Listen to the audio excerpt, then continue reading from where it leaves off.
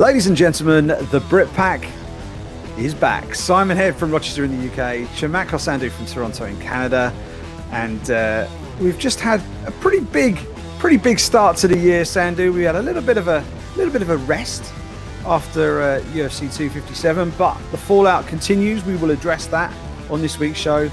But this week, Sandu, it is all about the old stages, isn't it? Frankie Edgar in the co-main event of UFC Fight Night 184 this weekend, and the Reem himself, the Demolition Man, Alistair Overeem, in that main event. But before we dive into all of that, how's the Rumble, Sandu? It was good, mate. The Royal Rumble took place on Sunday, and I have to say, for the time I've been working with BT Sport, this was by a country mile the most fun I've had on a shift. I think the Royal Rumble is always that time of year when casual fans, old school fans kind of come back in to the world of the WWE. Fans perhaps that don't watch the product on a week in, week out basis, because this is kind of WrestleMania season we're in right now, right? So it's kind of very easy for someone to kind of dip in for a few months. You know, the winner of the Royal Rumble will go ahead and main event WrestleMania. So it's not asking too much to stick around for maybe an 8 to 12 week program. It was fun, man. It was a lot of fun. I thought the pacing of the show was great. I thought the winners, fantastic choices in terms of who won both the men and women's Rumble, and it sets everything up nicely for WrestleMania. I know Bill Goldberg put in an early appearance in one of the early matches. Who was the oldest, or the oldest of old school competitors in the actual Rumble match itself? Because I didn't get a chance to watch it live, so I've only heard like highlights. So, I'm not entirely sure, but I actually think it might be the winner. So Edge won it, and I've got to imagine he's somewhere in his 40s. Oh, yeah. So maybe, talking late 40s even. So, and the fact that he won it, he's already a Hall of Famer. There's some pretty nice trivia coming out. He's the first WWE Hall of Famer to win the Royal Rumble after the induction. So I actually think it might be Edge. If it's not Edge, it's maybe Christian. Christian came back. He looked pretty good in the Rumble. There weren't any kind of like really, really old guys in there. Like Ric Flair wasn't walking down the aisle to enter the Royal Rumble or anything like that. And then Goldberg, I think, with a lot of speculation about him perhaps entering the Rumble. He didn't enter the Rumble. So, yeah, I think it's Edge. It's funny you talk about Ric Flair. He's too busy sending video messages to Michael Chandler this week. I know. That was kind of a cool moment, I thought, because Chandler obviously taking quite a bit from Ric Flair in his post-fight interview after the win over Dan Hooker, and they made it happen. A few people talked to a few other people, and there we go. We had Ric Flair doing a video call with Michael Chandler, which was nice. But that was a couple of weeks ago, and now it's all about what happens in 2021. And yet the UFC lightweight division has got plenty to discuss as we move in. We'll talk about that in a second. But first off, let's talk about Alistair Overeem, Sandu. He's the main event this weekend, and we'll delve into the fight card properly a bit later on. But let's talk about the Reem. British-born Alistair Overeem. We are the Brit Pack, and it would be remiss of us not to mention born in Hounslow, which I don't think is too far from where you grew up, Sandu. Mate, it's a stone's throw away from where I grew up in Southall, but I actually went to Hounslow College, so I know Hounslow really well.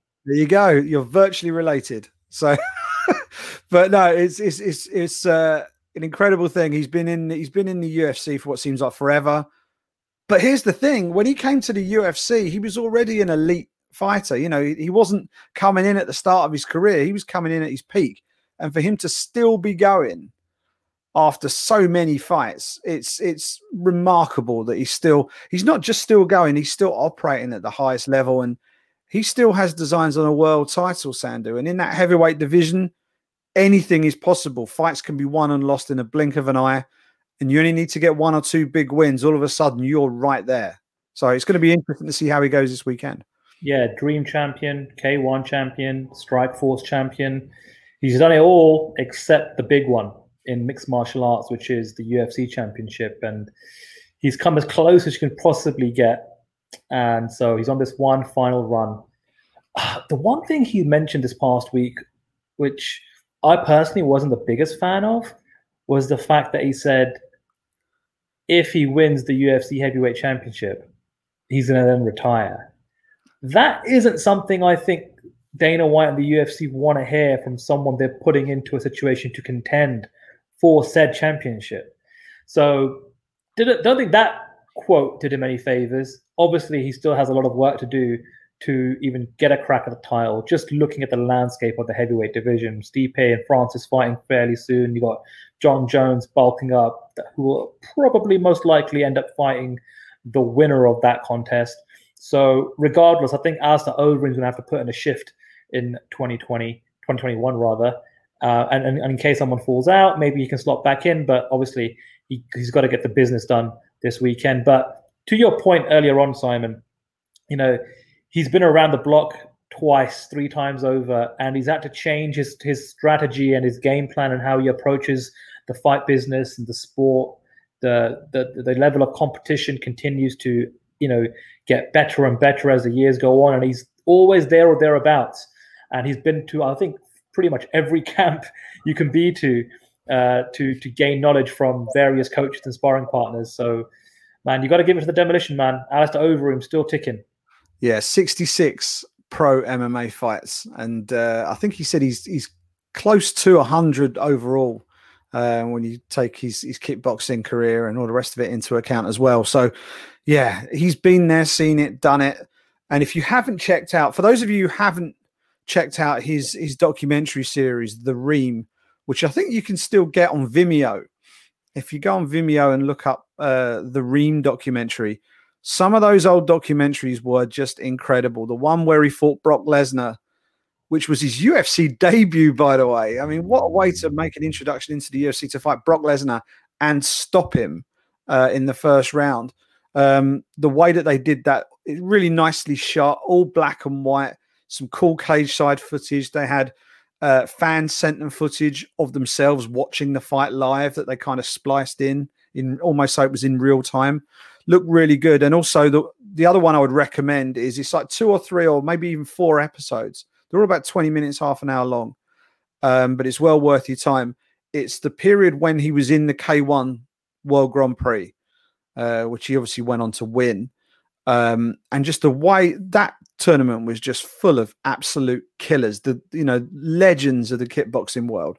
And he went through and won the thing. So it was remarkable, and you get a real sense of just what this man accomplished in his career before he even got to the UFC. So if you've got any spare time on your hands, we're all in lockdown right now. So once you've got your day job out of the way and the kids are packed off to bed, maybe give Netflix the boot and jump on Vimeo. Check out The Ream if you haven't already.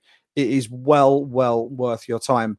A legend of the sport, Sandu. And I think if you're looking at athletes who have been in the UFC, and you're doing a short list of fighters who are the best fighters in UFC history not to have won a belt, I think he's got to be right up there, isn't he? I mean, if he isn't number one, then he's got to be in the top 2 or 3 for sure. I mean, Joe Benavidez springs to mind as another one who I think deserves a shout. But I think Overeem, you think how much he's done in the sport, he might be the best fighter not to win a UFC title who's actually had a good run in the UFC. What do you reckon? Yeah, I think, Joe Benavidez is a good shout. I think you got to put Tony Ferguson in the conversation there. Yeah. Uriah Faber, I know, technically when the weight class wasn't here in the UFC, he was the WEC champion. But if you want to talk specifically, the status of UFC champion, you got to put Uriah Faber in the conversation, considering how many title shots he had, right? But yeah, Alistair Overeem's definitely, in terms of heavyweights, he's maybe arguably number one. Like I said earlier on, he's had a crack, didn't go his way, and now he's working his way to try and get a second shot at that UFC championship. And I tell you what, talk about someone who hasn't allowed the losses to affect him or completely derail his career in the UFC. There was a moment where we thought, oh, well, that's it. He's taken some losses, and they're going to feed him to some young guns. And that's just a vicious cycle of combat sports. The old get fed to the young. But kudos to Alistair Overeem, the savvy veteran that he is. His ring generalship, his fight IQ is just so far and beyond everybody else in that weight class. Perhaps outside of the champion right now, Stipe Miocic, and or if John Jones comes up. I'll tell you what, I know we're not going to talk about the fight card until a little bit later on. It does make me think about the year in general, Simon. 2021. So you've got Stipe Miocic and Francis Ngannou who are going to fight for the UFC Heavyweight Championship. You've got John Jones who's going to be coming up to heavyweight. He's bulking up right now. He's in the gym, hitting the weight room. You've got someone like Alistair Overeem who's got incredible name value, and a win this weekend certainly helps his case moving forward as well. I'm going to put you on the spot right now, Simon. By the end of the year, who is the UFC heavyweight champion? Oh, that's an easy one for me. It'll be Francis Ngannou. And now, by saying that, I am not necessarily saying that he's going to beat Stipe Miocic, by the way, at UFC 260. I think Stipe Miocic, after UFC 260, may well hang them up. I think if he beats Francis Ngannou again, and if I was a betting man right now, I'd probably bet on him to do that. I don't know if there's much more for him to prove at heavyweight. He might hang around for a John Jones fight, maybe. But beyond that, there isn't really. I think by the end of the year, Stipe may well have hung them up. I'm slightly surprised that he didn't already. I thought he might do it after the Daniel Cormier trilogy, to be honest. But he's still there. And I think by the time we get to the very end of the year, we'll see one more big heavyweight fight in December. And Francis Ngannou will be in that fight, and Francis Ngannou will win that fight. If it's John Jones, I think Francis Ngannou will beat John Jones. If it's a rematch with Stipe Miocic, I think third time round, maybe he will beat Stipe Miocic. But I just have a feeling that no matter what happens at UFC 260, as I say, I'm leaning towards Miocic in the rematch in the minute. I just think that by the time we get to the end of the year, Francis Ngannou is going to be parading around with a big gold belt around his waist or over his shoulder because it probably won't fit him. That's very interesting. I'm actually also picking Francis Ngannou to become the heavyweight champion and stick around and still be the heavyweight champion by the end of the year. Although I have to say, I think if Stipe Miocic beats him, I think it's almost a bang-on certainty that he's going to hang around for one more, and that'll only be John Jones. And I'll tell you why. It would cement his legacy even further, because when you're talking about the GOAT and the greatest of all time, John Jones is either number one, or at worst, he's like number two and number three, depending on who you're speaking to and, what the category is with regards to USADA tests and positive drug tests and all the rest of it, right? But more importantly than that, it's the biggest payday for Stipe Miocic or whoever the heavyweight champion is, because John Jones would, the second he becomes a heavyweight and he's entering the weight class, which is, I guess, just a question of, a fight being announced, he officially becomes the biggest draw in the heavyweight division. That's it. Stone cold, done. That's it. The fact that Israel Adesanya is going up to light heavyweight tells you everything you need to know about 205. John Jones was the anchor of that division because he was the one that was getting the eyeballs on all of his, title fights.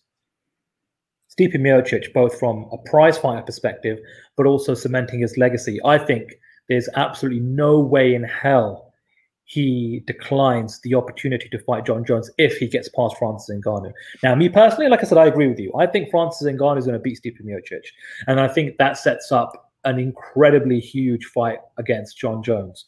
It's almost like the GOAT versus Francis Ngannou, who's currently the scariest man on the planet. He becomes a UFC heavyweight champion. He's then the baddest man on the planet. But I think it's going to be interesting to monitor the politics of this whole situation. Because if Francis beats Stipe, it's then 1-1. And Stipe's narrative is going to be trilogy fight, right? Francis Ngannou, on the other hand, he'd want to get that John Jones fight as soon as possible. He wanted it now. He wanted it before there was a title on the line, because he realizes, him and his team realize what a massive fight that would be. John Jones' very first fight at heavyweight is going to have so much interest from fans, from media, from casuals, and all the rest of it. Turning the conversation back to Alistair Overeem, he could be someone the UFC could use within the realm of negotiation, within the realm of some of the backstage politics. Could be a pawn, depending on how they figure out these fights between Francis and Stipe and John Jones, depending on what the outcome is of everything.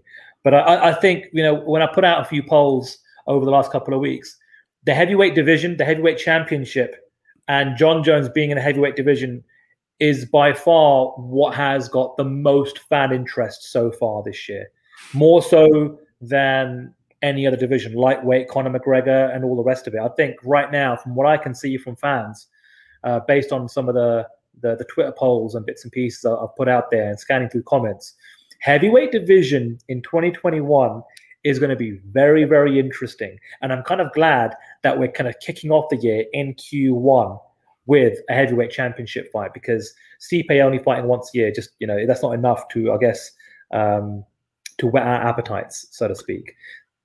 Yeah, definitely. And here's the thing, right? And I completely see why everyone's buzzing about it, because Jon Jones is, if he's not the number one, and he is my number one, by the way, he is for me. I know he's had his indiscretions and all the rest of it. He's the best mixed martial artist I have ever seen. Okay, no doubt about it. And for him to then move up to heavyweight, where all of those skills could be rendered completely useless by one punch. That's what we're talking about. Granted, you could argue the same at light heavyweight, but at heavyweight, with the likes of Francis Ngannou sort of rocking about the place, one punch is all it needs, and everything Jon Jones has at his disposal becomes completely irrelevant if he connects. So it's that danger factor. People like to see vulnerable champions, and I think that's why people kind of got bored with Demetrius Johnson in the UFC, because he was just too good for everybody. I think if someone had turned up in the UFC and ripped through the field and really put him in trouble, they'd be like, wow, okay, we've got ourselves a fight here. No one likes someone to be completely dominant. Have someone on a win streak. Yeah, that's absolutely fine. Win streaks are great. But you want that chink of light, you know, the sort of the chink in the armor. It's okay, well, this guy is clearly, can be beaten, but no one's managed it yet. Do you know what I mean? Whereas you don't want someone to go in there and look completely bulletproof. Jon Jones has looked pretty bulletproof so far. At heavyweight, he's not going to be bulletproof anymore. So it's how can he use those skills? And that's where the real buzz is. And talking about Stipe Miocic, can you imagine if he beats Ngannou and he gets the fight with Jon Jones and he beats Jon Jones? That means he's beaten Jon Jones and Daniel Cormier. Nuts. He was already the greatest heavyweight of all time. Certainly in UFC history. You can argue the case with Fedor and all the rest of it, but for me, he's already right up there. But imagine if he walks off into the sunset having finished, or defeated Daniel Cormier and Jon Jones, two of the consensus best of all time. That would just be absolutely insane. And for someone like Stipe Miocic, who doesn't go out there and make a lot of noise, anybody who's met him or has spoken to him will know he's the most unassuming guy. He's actually hilarious outside of fight week. But when he's in fight week mode, he's quite on the down low. He doesn't like to say too much. He just goes out and gets the job done. But for a guy who isn't that big gregarious character that just attracts loads of people on social media and takes people with him, for him to go out there and finish his career with those sort of stats, with those sorts of skins on the wall would be incredible. It really would. And he's already got an incredible resume. But imagine adding Jon Jones to that. He's potentially one fight away from having the chance. And that's the fascinating thing. This heavyweight division is going to be so much fun this year. Yeah, Jon Jones, that's the one. It's obviously the DC wins, fantastic. Everything else he's done at heavyweight, fantastic. Certainly solidifies his position as arguably the greatest heavyweight of all time. The only other person that you could probably throw into the mix is Fedor, but we just never saw his, what he could have done in the UFC. Unfortunately, that opportunity never came to pass. So that debate will go on forever. But if Stipe Miocic becomes the first man, forget the Mark Hamill fight. We all know what's good with that fight. But if he becomes the first man to properly, officially defeat Jon Jones, I mean, that is absolutely legacy defining. And it really will start to change the conversation with how people perceive and view Stipe Miocic in the sport of mixed martial arts. Because I agree, Jon Jones right now, technically, stylistically, historically, resume perspective, he's the GOAT. He's the greatest of all time. To switch gears a little bit, though, Simon, talking about GOATs, talking about the greatest fighters on the planet, let's talk about the greatest lightweight of all time. Let's talk about Khabib Nurmagomedov. Simon, it is February 1st, officially, as we are recording this podcast. And I'm looking at the UFC website, and there he is. Khabib Nurmagomedov is still the UFC lightweight champion. Now, Dana White said a couple of weeks ago, after having his conversations with Khabib, according to Dana White, Khabib is not interested in holding up this division. He wanted some time to see how some fights would play out. Again, this is all according to Dana White, to see if anybody would excite him or do something spectacular. Well, we had a couple of fights, some pretty big ones at UFC 257, and it's now a week and change. We haven't heard anything from Khabib. We haven't heard anything from Dana White. We haven't heard anything from the UFC. So my question, Simon, is what is the holdup? Why can't we just move on? Why hasn't Khabib just come out and said, hey, that's it, I have let go of this UFC championship?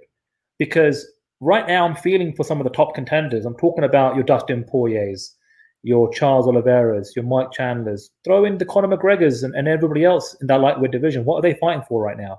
If Khabib is done, then let's, vacate that UFC championship and let's start to figure out some fights to figure out who's going to contest for that championship belt next. So I don't know. I'm not that frustrated right now, Simon, but as time passes on, I'm only going to get, and I think a lot of other people are only going to start to feel saltier about Khabib, because right now he's held in the highest regard. But shit, I'll get off the pot. Yeah. I mean, we had this when Conor was featherweight champion and was going off doing all these other fights. He had that the one-off fight with Nate Diaz. It was supposed to be Rafael dos Anjos, wasn't it? And then he got injured, and then he ended up fighting at welterweight against Nate Diaz, and then he lost. So he had to have the rematch. So he had the rematch, and then he won. And then he ends up fighting the Madison Square Garden event, UFC 205, for the lightweight title, which he went on and won. All during this time, which was almost a calendar year, if I remember rightly, sort of, the length of time this all took. He was hanging on to the featherweight belt, and it wasn't being defended. And the featherweight division were just sort of sitting around scratching their ass thinking, well, what are we supposed to be doing here? It was a good, strong, stacked division of talent, but no one was allowed to fight for the belt because Conor was almost using it as a marketing tool in all of his fights that he was moving on with. So Khabib isn't doing that, but we are at the stage where Khabib needs to say, look, I'm not doing this anymore. And he needs to be definitive about it. I mean, arguably he has been, because he retired in the cage after beating Justin Gaethje. This is the thing. It just keeps being turned back to him when it shouldn't be. And I don't think Khabib minds too much. I think he kind of enjoys it a little bit. But I also think that it's pretty clear that unless they're going to pull George St. Pierre out of thin air, he's not going to come back. So, and even if George St. Pierre does come back, that fight would never happen at 155 pounds because GSP ain't getting down to 155 anytime soon. So all that being said, that title needs to be vacated. It needs to be vacated yesterday, That then poses another question, though, Sandu. Let's assume that good sense prevails, and we wake up tomorrow morning, and the big story of the day is Khabib Nurmagomedov officially relinquishes his title.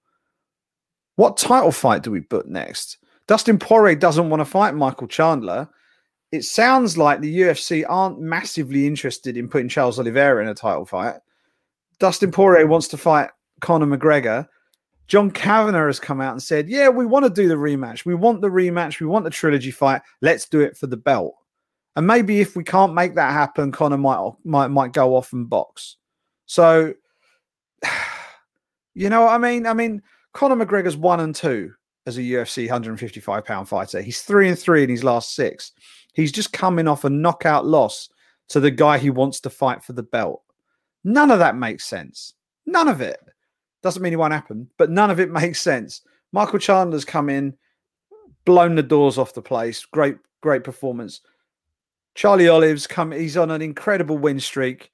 If meritocracy counted for anything in his business, he would be a lock for the next title shot. But what fight are we going to see, Sandu? Because the fights we should see are either Poirier-Oliveira or Poirier-Chandler. But I wonder what we're going to see. I really don't know. It's a fascinating question, Simon, because this is what we're monitoring right now on a day-to-day basis, isn't it? Every interview, every quote, the politics are being played out there in the open from all the relevant parties, from the Conor McGregor camp via John Kavanagh, Dustin Poirier from the horse's mouth himself. You've got the others jockeying for position. It's a tough one, and it's not the fight that I personally would make, but I think when it's all said and done, I think we're going to end up seeing Dustin Poirier, Conor McGregor 3 for the title. I just feel like, number one, you've got Dustin Poirier. His stock couldn't be higher. He's coming off a win over Conor McGregor in an event that has become one of the biggest selling pay-per-views in UFC history, right? That's number one. Number two, you've got Conor McGregor at the negotiation table. The UFC wants to keep Conor McGregor on side. They want to keep him happy. They want to be in the Conor McGregor business for as long as possible. And talking about UFC pay-per-views, I think Conor's got the top, 6 or 7, maybe even 8 of the top 10 UFC pay-per-views. So when it comes to shifting tickets and selling pay-per-views, Conor's your guy. And I think, I'm sorry to say, Michael Chandler and Charles Oliveira, you just don't have enough bargaining chips on the table when it comes to Conor McGregor and Dustin Poirier.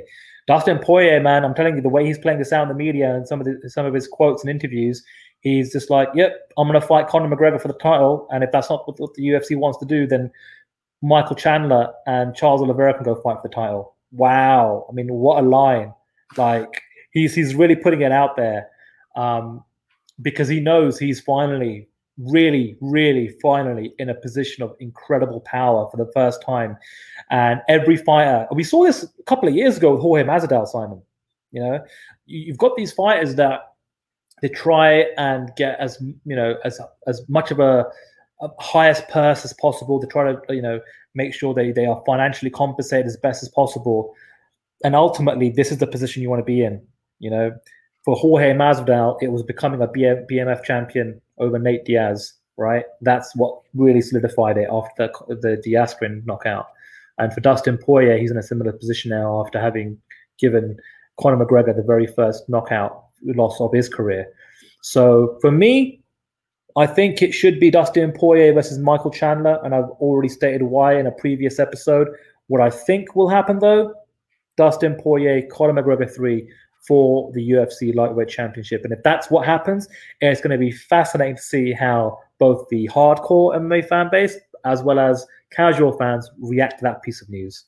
Yeah, it would be a real slap in the face for Oliveira in particular, I think. I think you can argue against giving Michael Chandler a title shot in his second fight with the UFC.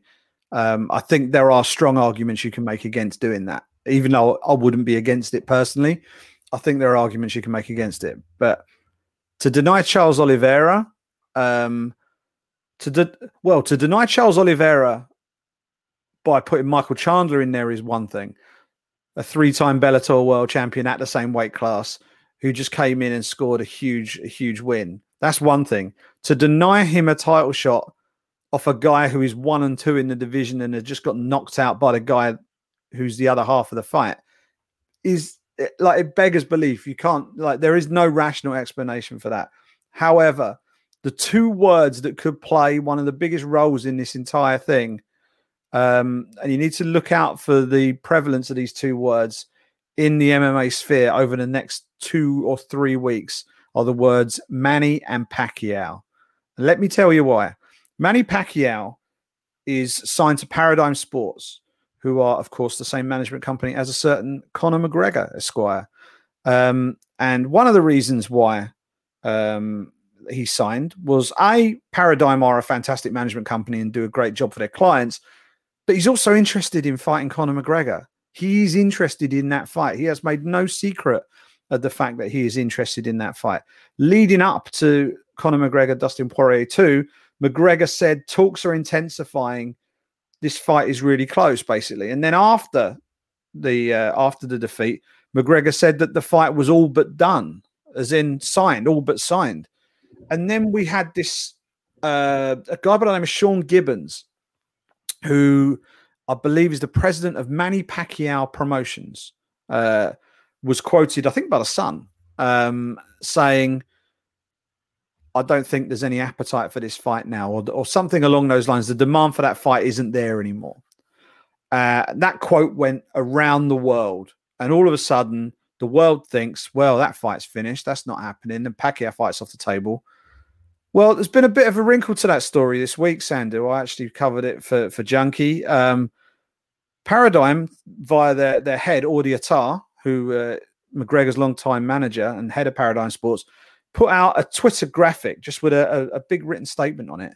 And it goes into detail. It just basically says, we are the sole representatives of Manny Pacquiao.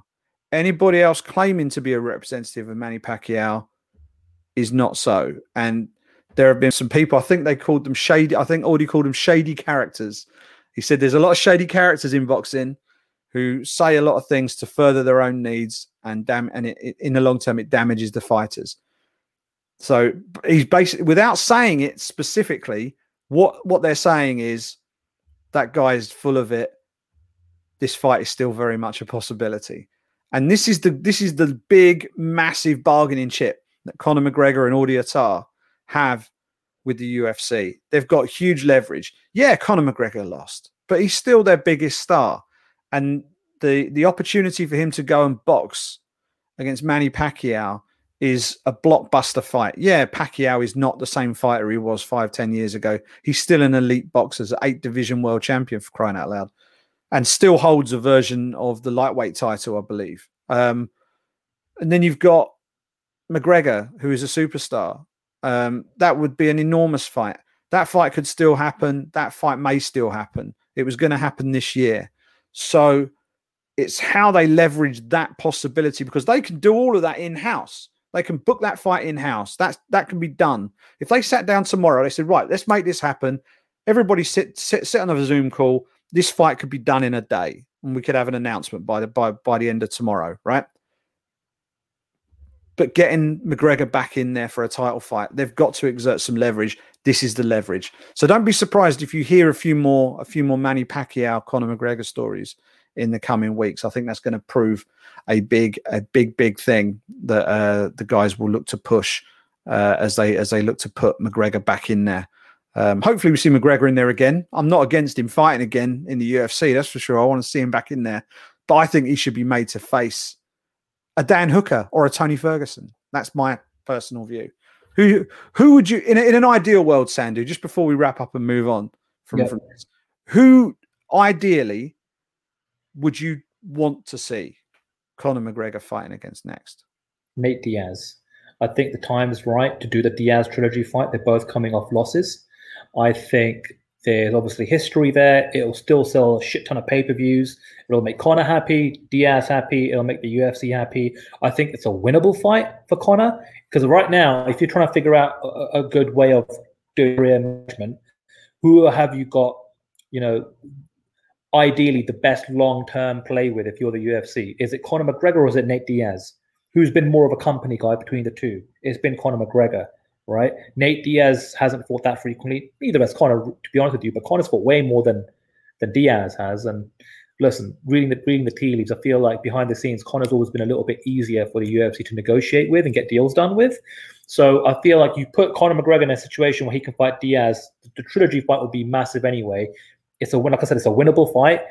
All Conor needs is to get back in there in a high-profile fight and get a dub, and he's right back there in the mix again. And like I said a week ago, I feel like this is the year of Conor McGregor trilogies. I feel like if he fights Diaz in the summer, he wins that fight, and then he fights Dustin Poirier if Poirier becomes a champion at the end of the year in that trilogy fight. That would be the comeback of comebacks for Conor McGregor. But to answer your question, it's got to be Diaz for me. Yeah, I mean, it's so funny, isn't it? I mean, you think Conor McGregor, the amount of people writing the man off after he lost, he's got a ton of options. If he wants to just drop back into the lightweight pack and build his way up, he's got no end of options there. If he wants to face Nate Diaz, he's got that option there. Jorge Masvidal is a bit of a left-wing possibility as well. He could potentially face him. Max Holloway is a potential option for him. So there's all manner of different options he's got, plus boxing. So it sucks to lose, but Conor McGregor is still in a pretty good spot. And people who want to be in a good spot moving forward include the likes of Alistair Overeem, Frankie Edgar, and people like that. And they're in action this weekend. They don't have, they are stars of the sport. They don't have the safety net of the McGregor pulling power. For the likes of Edgar and the likes of Overeem, one more defeat could be it in terms of any hopes that they have to capture a championship belt again. Frankie Edgar, obviously former lightweight champion, is now fighting at bantamweight. It's incredible to think that man held a belt at 155 pounds. He's now competing at 135, where he takes on Corey Sandhagen in the co-main event on Saturday, and you've got Alistair Overeem against Alexander Volkov in that main event. Sandu, let's talk about the main event first. Overeem versus Volkov. So many fights between the pair of them. Volkov's had 40 fights. Overeem's had 66 fights. So, experience is not a problem in this one. They both know what the big stage looks like. They're both quite happy to compete in main events. Volkov's a former Bellator champion. Overeem's a former Strikeforce champion and a K1 kickbox champion and a Dream champion. So they know what it's like to swim in these deep waters and to deliver on the big stage. Which one of them walks away with the win, though? Because Volkov on his day looks really, really good, but he blows hot and cold. And you've got Overeem, who knows absolutely everything there is to be successful in a heavyweight division. And when he's on, he's really good, but he can get clipped as well. And he's shown problems with his chin over the last few years. So which way are you leaning? Just slightly towards Alistair Overeem, Simon. I just feel like when it comes to thinking about recency bias, what have you done for me lately? Alistair Overeem had a really good 2020. Obviously had that TKO victory over Walt Harris back in May. And then in September, he had another great TKO victory pretty late in the fight, in the 5th round against Augusto Sakai. And it was actually that performance that really kind of, I guess, surprised me. It impressed me because I felt like the Augusto Sakai fight and that performance over the course of 5 rounds is where Overeem was really, I guess, implementing a strategy to make to draw the fight out, to gas out Sakai a little bit as we kind of went into deep waters before he kind of done the business late on. For Alexander Volkov, obviously he had an up and down 2020. He had a decision loss to Curtis Blades, and then he defeated Walt Harris via TKO in October. So again, I'm slightly leaning towards Alistair Overeem. I just don't feel like the experience is going to have that much of an impact on this particular fight because, like you said, Volkov has got tons of experience himself. I just feel like when it comes to big moments, and look, I'll give Alistair Overeem some credit right now. He himself, as a PR and marketing machine, he is the one that's put this out there, this one last ride. So this is kind of like him marketing the narrative that he's putting forward in 2021. So the spotlight on this fight, and I guess the stakes, if there are any stakes in this fight, have all been because of what Alistair Overeem has put out there in the media. And so a win here, and then wow, 3 wins on the trot. He's got a nice win streak going, and we've got some real momentum to try and push for a title shot later on this year. So that mindset is very interesting for me. To think that that's something that he's putting out there, this one last ride, means he's going to leave it all out there every single fight moving forward. So for me, I'm going to stick with Hounslow's own Alistair Overeem. Yeah, I'm leaning towards Overeem as well. I think it's going to be a really interesting stylistic matchup because Volkov is a kickboxer, right? He's a volume striker. He will go in there for a heavyweight. He throws a lot of stuff. He throws a lot of strikes. He's not too comfortable when he gets taken off his feet, but he does enough to survive when he's down there. Alistair Overeem is a former elite level kickboxer, from his K1 days, winning the World Grand Prix and all that. But he doesn't fight like one anymore. He doesn't fight with that style anymore. I think that is partly for self-preservation reasons. He's a lot more defensive in his approach these days. And I wonder whether we're going to see a little bit of the old school Alistair Overeem, where he looks to get the fight to the mat. And I mean, it's easy to remember Alistair Overeem as this massive muscle-bound Hulk that just used to go around knocking people out. But Overeem's got a ton of submissions on his record, so I think that might be the path to victory for him. I really do. I think that might be the most profitable way to bet on this fight as well, looking for an Overeem submission finish. And that's kind of where I think the fight will be won and lost. I think if Overeem can avoid being clipped on the way in and can time his entries rather well and get the fight to the mat, then I think it will be all Overeem on the mat. And I see him getting this one done inside the distance, whether it be by sub or whether it be by ground and pound. And we'll see, the Ream's last ride go on for at least one more fight as he tries to work his way to the top of the heavyweight division. Big fight at bantamweight in the co-main event, Sandu. Frankie Edgar, we mentioned earlier in the show, former lightweight champion, looking to try and add another belt to his collection. He tried at featherweight against Max Holloway. Now he's trying to do it at bantamweight and to become a 2-division world champion before he retires. He's taken on Corey Sandhagen, who is as good a fighter in that bantamweight division not to have had a title shot. So it's a really, really tough task. I've picked Corey Sandhagen to win this one. That is no disrespect to Frankie Edgar, who is an absolute legend in my eyes. I think, the stuff that he has managed to accomplish in the sport is nothing short of epic, given the fact that he's been fighting people who have probably outweighed him by 30 or 40 pounds on fight night sometimes. For him to go out there and be a lightweight champion is remarkable. I think he's fighting at his optimum weight, but I just wish that he'd have been doing it 5, 6, 7 years earlier in his career. And then we really would have seen the best of him. So I'm going with Corey Sandhagen, who's a very, very dangerous man. I think he's ranked like 2nd or 3rd in the world right now. So I think he beats Frankie Edgar. He's right in there with a shout of getting himself a title shot towards the back end of this year. So he's my pick, the Sandman, Corey Sandhagen. Me too, Simon. I mean, if you just think about recent performances, you've got a split decision win for Frankie Edgar over Pedro Munoz. Again, you went the full 25 minutes, all credit to you, but it wasn't exactly hardcore, super definitive.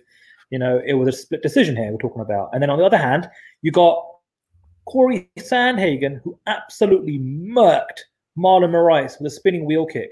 And if you take away his performance against Aljamain Sterling, which you got to give credit to Sterling, what an incredible submission that was, first round rear naked choke.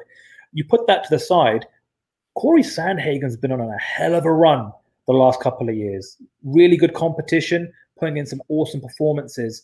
You put in the age factor, and I don't know why I always think like this, and maybe Simon, I don't know if you feel like you think like this too. When I think about age in perhaps some of the heavier weight classes, things like light heavyweight and heavyweight, I feel like because, as the old saying goes, the power is always the final thing to go. I feel like your experience helps you more, or helps fighters in the heavier weight classes a little bit more, because they just tend to have longer careers. I feel like when it comes to the lower weight classes, things like speed and agility, those are kind of the first things to tend to go. And Frankie Edgar's, 39. He's going to be turning 40 this year. Corey Sandhagen, he's still in his 20s. He's got so much more to give to this sport. I think it's a great fight on paper. It's going to be a great litmus test to find out where Frankie Edgar is, but this could end up being a fantastic scalp for Corey Sandhagen to have a former UFC champion on his resume. So yeah, I'm picking the Sandman as well, Simon. Yeah, 2 big fights at the top of that fight card. And actually, you take a look down that fight card, there is some good stuff. Top to bottom on that card. Diego Ferreira versus Beneil Dariush at lightweight is a big fight at 155 pounds. Cody Stamen, Andre Ewell is a good fight at bantamweight. Alexandra Pantoja, who is right on the cusp of title contention at 125 pounds, is going to welcome Manel Cape to the UFC flyweight division. Last time we saw him, he was knocking out Kai Asakura in Rising. Now he's in the UFC. We'll get to see how he does in that. But the final fight we should touch on before we wrap things up, Sandu, Molly McCann, Liverpool's own, Everton's own, Molly McCann, looking to get back into the win column against Brazil's Lara Procopio, who lost her UFC debut last time out. Molly McCann's coming into this off a defeat. She got beat by Taylor Santos in July last year.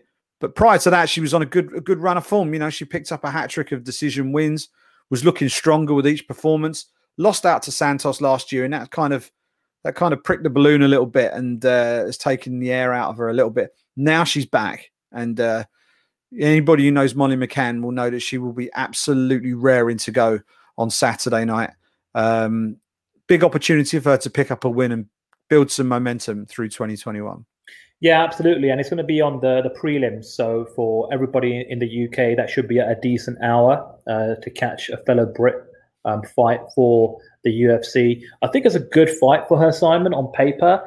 I mean, she's coming off a loss, but I think this could be a good bounce back win for Molly McCann. I would like to see a knockout. I mean, she's got knockouts on her resume, Simon. During her UFC run, she's won all of the fights through decision. Obviously, you know, you take your wins how you can get them, but she's got the potential. She's got that punch power to finish her opponent. So I'd love to see something like that go down if possible, just to kind of almost give her a good start to her 2021 campaign. The only other thing that I've got on my mind, Simon, with regards to this weekend's fight and this weekend's event, and there's something we haven't touched on yet and really spoken about, but we're back in Las Vegas. We are back at the UFC Apex. And we've spoken about this a little bit in the past, but listen, in Abu Dhabi, in, you know, that Fight Island complex where the protocols are so stringent and they're followed to the letter, it's like there's hardly any issues that arise with regards to COVID tests. And we saw in 2020, when the events shifted back to Las Vegas, there were issues pretty much every week. And some weeks, there were like 3 or 4 fights falling out. For a variety of reasons, more often than not, it was COVID related. So I am wondering if now that they've had a chance to reevaluate the situation in Vegas, they've had some time off, they've been in Abu Dhabi, I'm hoping, and my fingers are crossed, that on this new stretch of events back in Las Vegas, they can figure it out. Because otherwise, and I felt like this in 2020, you look at a fight card on paper, we're doing the big preview here on the BritPack, you're getting hyped up for these fights, and then all of a sudden, Thursday, Friday, Saturday morning, all these fights are falling apart, and it kind of takes some steam out of the situation. So I guess my final question before we wrap things up this week, Simon, is what are your thoughts with regards to the UFC heading back to the Apex? And are you confident that things are going to change? Yeah, I think fingers crossed we're going to be all right. I mean, one thing that I'd heard, and by the time this podcast is out, hopefully we'll know, but there is a rumor doing the rounds that the media who are actually there in Vegas might actually get to do in-person interviews, which hasn't been something that they've been able to do since COVID stateside. I know that we've seen it in Abu Dhabi, but obviously everybody is tightly ensconced in that bubble, and everyone's gone through multiple layers of testing. It's a little bit different in Vegas, where people are flying in and out for fight week. So that would be an indicator that they're confident that, you know, things will hold up a bit better this time round. I don't know whether they've tweaked any of the protocols or anything. You would like to think that, you know, they've got almost a full year now under their belt of dealing with this. When was it? Like end of March. So it's almost a year now. 11 months of dealing with these sorts of things. And I would like to think that things will be a little bit tighter. We've got 14 fights on the card, Sandu. So hopefully we have 14 fights on the card on Saturday night. You know, fighter safety is always number one. You don't want anybody getting, you know, it sounds silly to some people. You know, this is a sport where people get into a cage and beat the snot out of each other. But we want everyone to be okay. We want everybody to go home to their families. And yeah, they might be a bit banged up here and there, but we want everybody to go home with their health. And you know, with this pandemic flying around, we can't be too careful. So if we lose a few fights along the way, then so be it. But I think you know, the UFC have proved already that they are as professional as it gets in sport when it comes to running these events. So if there are areas that they're able to tighten up, you can guarantee they'll be tightening them up for sure. Absolutely. And with that said, that is the end of the show this week. You can catch us at thebritpack.substack.com. You can also go to our website, which is thebritpackmma.com. And from there, you can find links to Spotify, to Apple. And if you're on Apple, like I ask every week, please kindly give us a rate and a review, because it does really help us on the Apple podcast platform. But ultimately, Simon, we always want everybody to go to our YouTube channel. That's our big project for 2021.